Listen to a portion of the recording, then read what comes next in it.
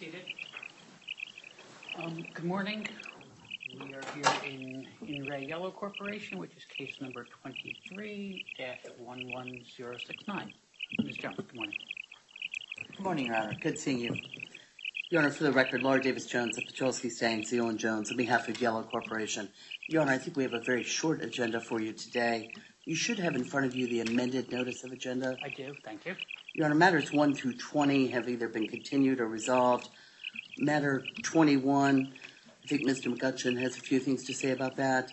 Matter 22, Your Honor, I think has come off calendar, or at least informally. So, Your Honor, with that, I'm going to yield to Mr. McGutcheon to give Your Honor an update on where we are, and then we can talk about the calendar. Okay, very well. Thank you. Thank you.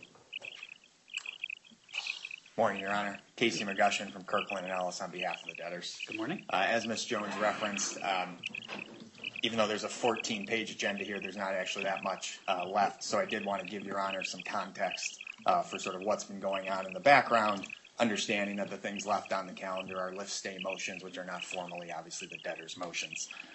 So over the last several weeks, the debtors have been receiving a number of requests to lift the stay and allow litigation in state and federal courts to proceed, and those have continued to come in, up through late last week. A central argument of several of those lift-stay motions is that effectively there won't be any harm to the debtors from allowing those cases to proceed because the defense costs and any judgments will be borne by insurers.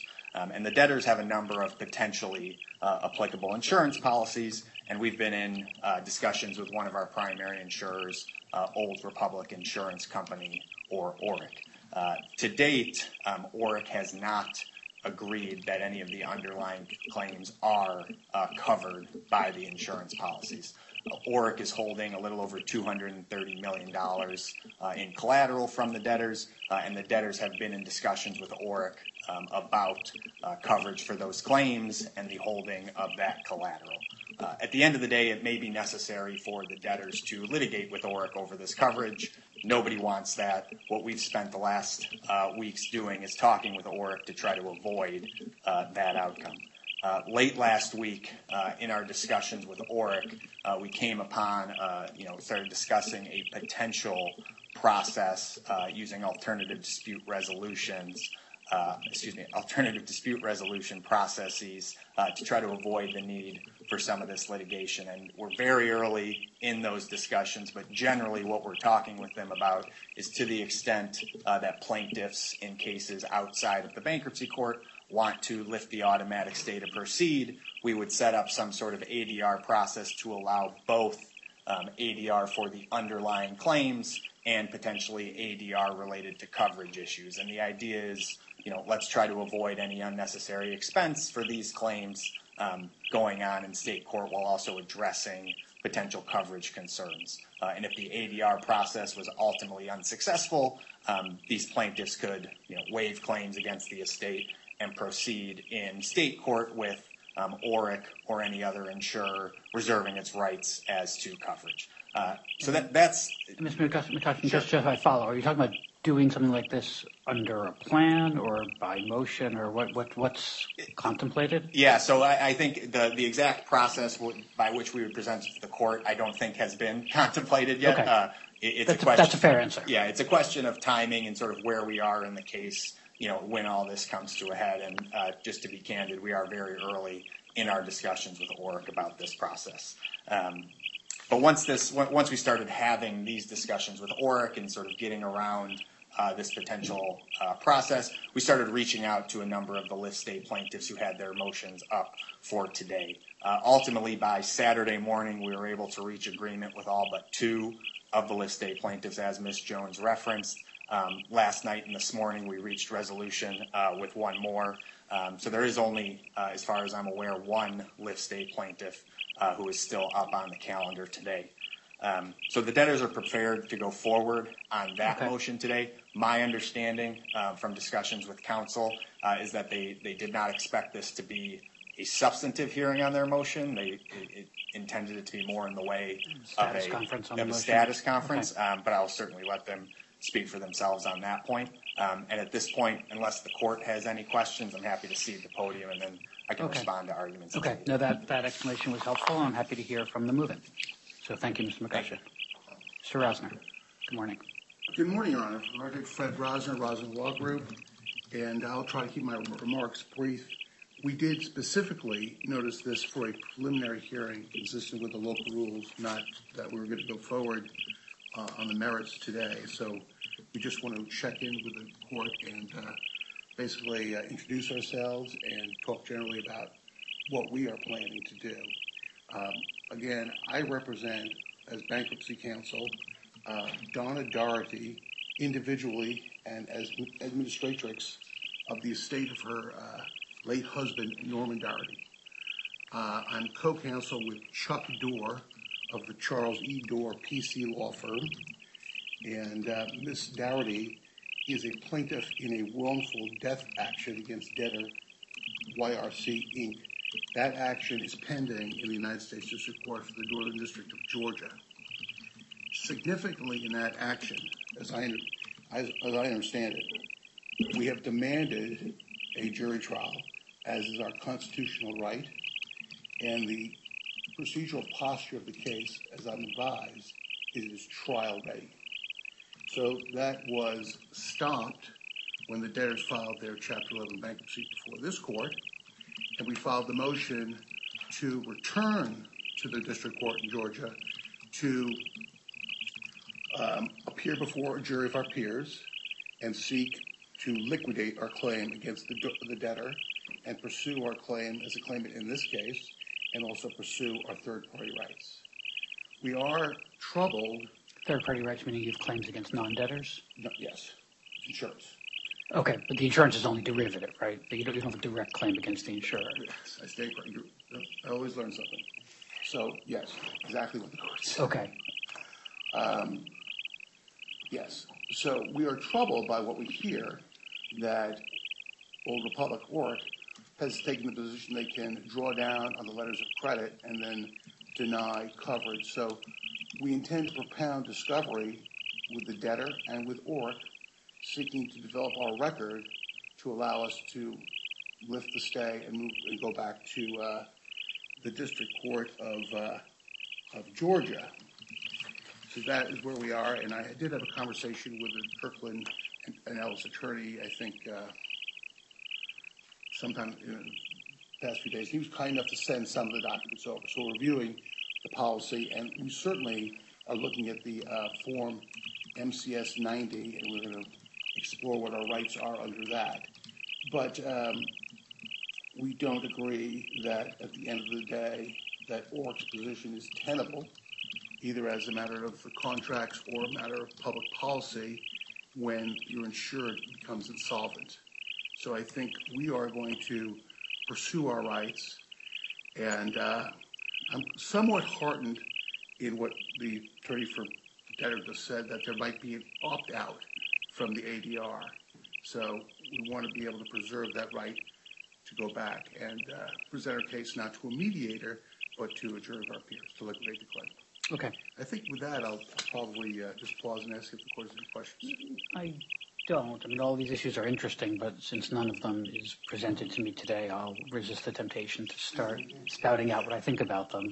So I'm happy to let the parties continue their discussions, and when there's a ripe dispute, do my best to get it right.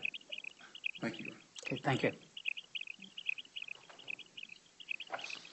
Your Honor, again, Casey McGushin from Kirkland and Ellis on behalf of the debtors. As Your Honor noted, none of this is particularly ripe. We don't have an ADR process to present to you at this point. Obviously, everyone will have the right to object to whatever we propose to Your Honor, and everybody's rights are preserved. If Your Honor has any questions, happy to answer them. Otherwise, of course, we're going to, we'll deal with discovery as needed and keep progressing all these issues forward. Okay. I don't have questions at this time. Obviously, to the extent the parties are talking and we're trying to work to something that's consensual, that's terrific. To the extent there's a motion that's brought to me that I've got to decide, I'm happy to do that. But it seems to me, in the meantime, what I should do is stay out of the way and let the parties continue their discussions. I feel footsteps behind me. Yeah, so I will, Mr. Clotter. Good morning, Your Honor. David Clotter on behalf of Old Republic Insurance Company. With me in the court is my co-counsel, Kenneth Thomas. from Fox Swivel in Chicago. Mr. Thomas has been admitted pro hoc vice and would like to address the court on Certainly. behalf of Old Republic. Okay, very well, thank you. Mr. Thomas. Good morning, Your Honor. Ken Thomas, Fox Swivel 11 Carroll, on behalf of Old Republic. As the debtors have laid out, we continue to engage in conversations about an ADR process, and so I won't tread more ground on that front. I just wanted to make sure that a couple of things that the record was clear, because I've heard a couple of things represented, and I want to make sure that our position is represented properly. Old Republic has not denied coverage. We've issued reservation of rights, and as you know, Your Honor, as laid out in our omnibus objection, the coverage is a fully fronting indemnity policy, so it's not your typical liability, auto liability, insurance policy. And so we've issued reservation of rights. So I read your paper, and I confess I know just enough about insurance to be dangerous, but I was interested in understanding at some point, and while you're here, this is as good a time as any, understanding more about how this coverage works. If you could just explain it in terms that someone who's not really an insurance lawyer could understand, that would be constructive. Yeah, so as you noted, Judge, I am a bankruptcy lawyer, so I rely heavily on our coverage lawyers to understand how it works. But the fully fronted indemnity policy coverage, which was covered by around $230 million of letters of credit, is not just auto. It's not auto. It's also workers' comp, and there's some general property liability coverage. So there's a couple of different buckets over that course. And under that policy, there's a $6 million retention, which equals the limits of liability, and it's a dollar-for-dollar drawdown on the limits of liability for every dollar that the debtors pay on that retention. And so the policy also includes an MCS 90 endorsement, which is obviously subject to lots of law about how that applies. So that's just sort of a general overview of the policy. Okay. But just wanted to make the point that the $230 million of letter of credit proceeds was applicable to the auto, the workers' comp, and some general liability property, not just auto. So only a portion of that is the auto.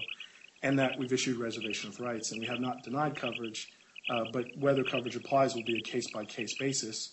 And really, the debtors have been responsible for handling these claims.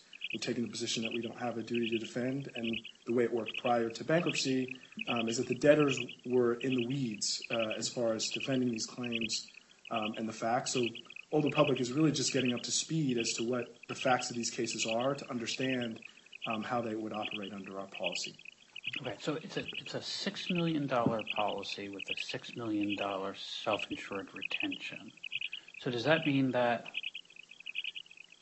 the debtor pays $6 million before $1 of coverage kicks in, or just how does this? What's the mechanic of how the relationship between the available coverage and the SIR? Right. So again, I'm not a coverage lawyer, so okay. I'll do my best.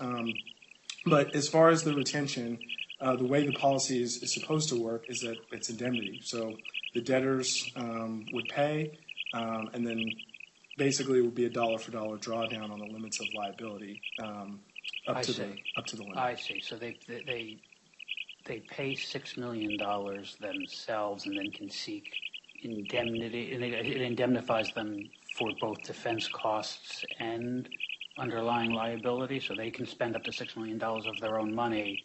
They're up front, not you. And once they've spent whatever they've spent up to $6 million, they can turn to you and say, "Can you cut me a check, please, for the $6 million I've spent?"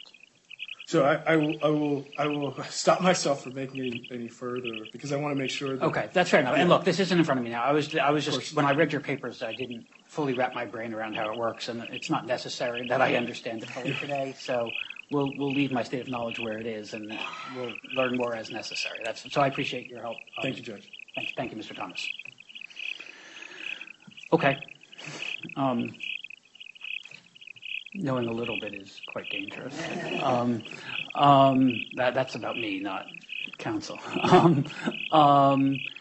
Is there anything else that the court can do to be helpful to the parties while we're here today? No, I think that's all we had, Your Honor. Okay.